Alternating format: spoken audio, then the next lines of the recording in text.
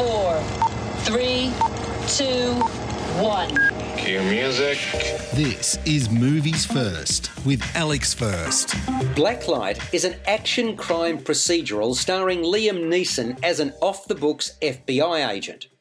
The movie starts with a young woman, Sophia Flores, Mel Jansen, rallying a buoyant crowd to stand up to the US government.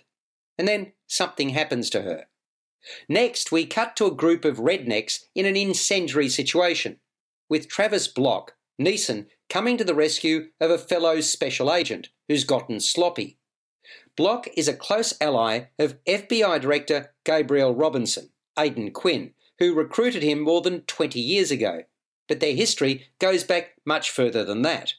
In short, Block is brought in to clean up messy situations involving agents that have strayed from the path, and another case involving such an agent is brewing.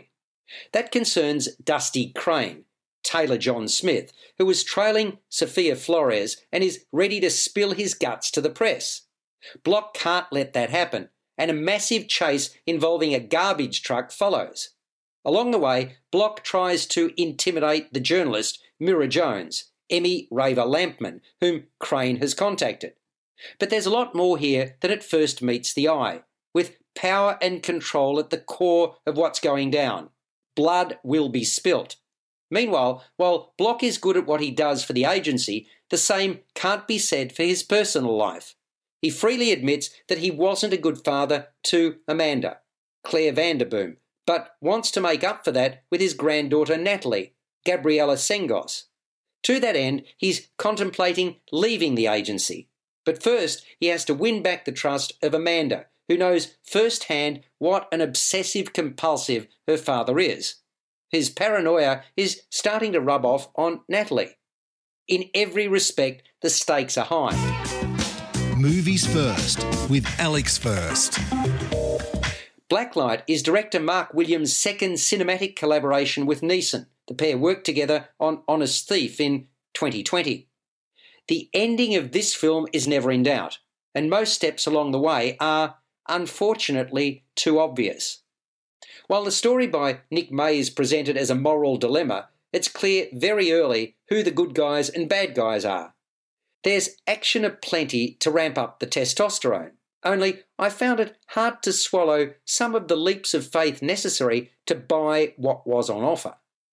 Given the inferior script, Neeson does as much as he can to muster belief in his flawed characterisation. Emmy Raver Lampman tries to invest authority into her role as an investigative reporter. Claire Vanderboom plays along as Block's wary daughter, and there's a cuteness about Gabriela Sengos as the granddaughter. Aidan Quinn is single-dimensional as the FBI director. I wanted more from Blacklight than I saw. It's very much a by-the-numbers thriller. If not for Neeson in the lead, I dare say the movie would not have seen the light of day in cinemas. It scores a 5 out of 10.